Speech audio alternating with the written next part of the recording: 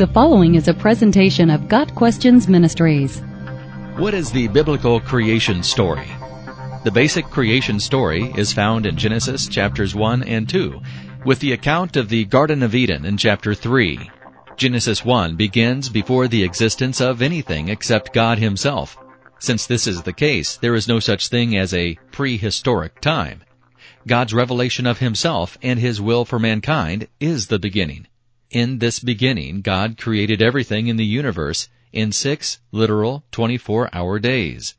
This includes all the heavenly bodies, including every star and planet, as well as everything on the earth.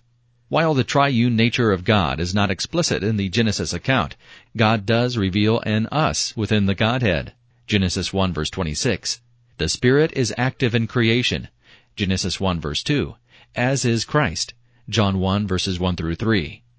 In the 6 days of creation, God formed the universe and the earth, day 1. The sky and the atmosphere, day 2.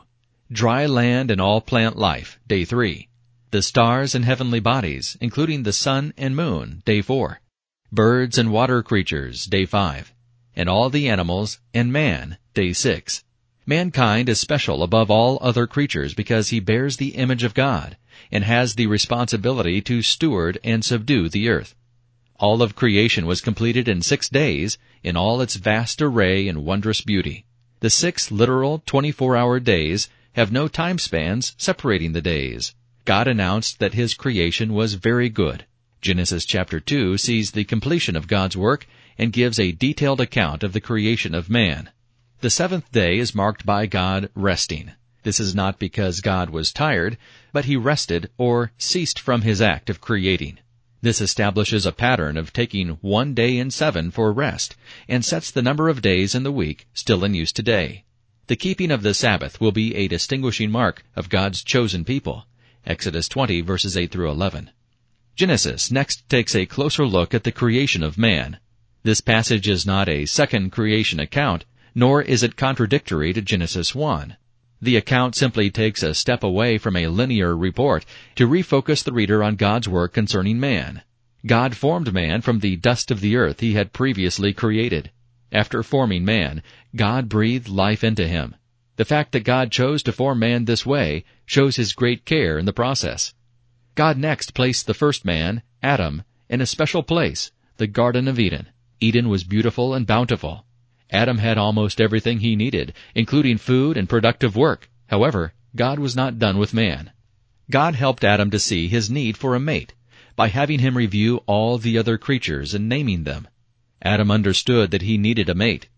God caused Adam to sleep, and then formed Eve with as much care as He formed Adam. Eve was made from Adam's rib.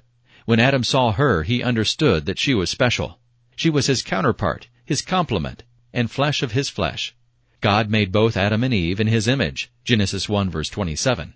This passage establishes the family as the basic building block of society. Genesis 1 verse 24. As a God-ordained institution, marriage is to be only between one man and one woman. Adam and Eve were created in a state of innocence. Genesis 1 verse 25. And had not committed any sin. They enjoyed communion with God in Eden. Part of the relationship was the inclusion of one simple rule. Adam and Eve were forbidden to eat from one tree and only one tree in the entire garden. Genesis 1 verse 17. At some point, Eve was tempted by the serpent to eat from this one tree, which she did. Adam also ate from the forbidden tree. Adam and Eve sinned against God and lost their innocence. Genesis 2 verses 8 through 12. Sin brought consequences. God cursed the serpent to crawl forever on the ground and be hated by men. God cursed Eve to pain in childbirth and conflict with her husband, and He cursed Adam with toil and hardship in his labors. Genesis 3 verses 14 through 19. Part of the consequences for their sin included Adam and Eve being expelled from the garden, verses 22 through 24. But also included in the consequences is a message of hope. The first mention of the coming Messiah is found in verse 15. He would come to crush the serpent, Satan, but not before Satan bruised him at the cross. Even in the midst of sin and its dire consequences, God shows Himself to be a God of grace and mercy and love. Got Questions Ministry seeks to glorify the Lord Jesus Christ by providing biblical answers to today's questions. Online at GotQuestions.org.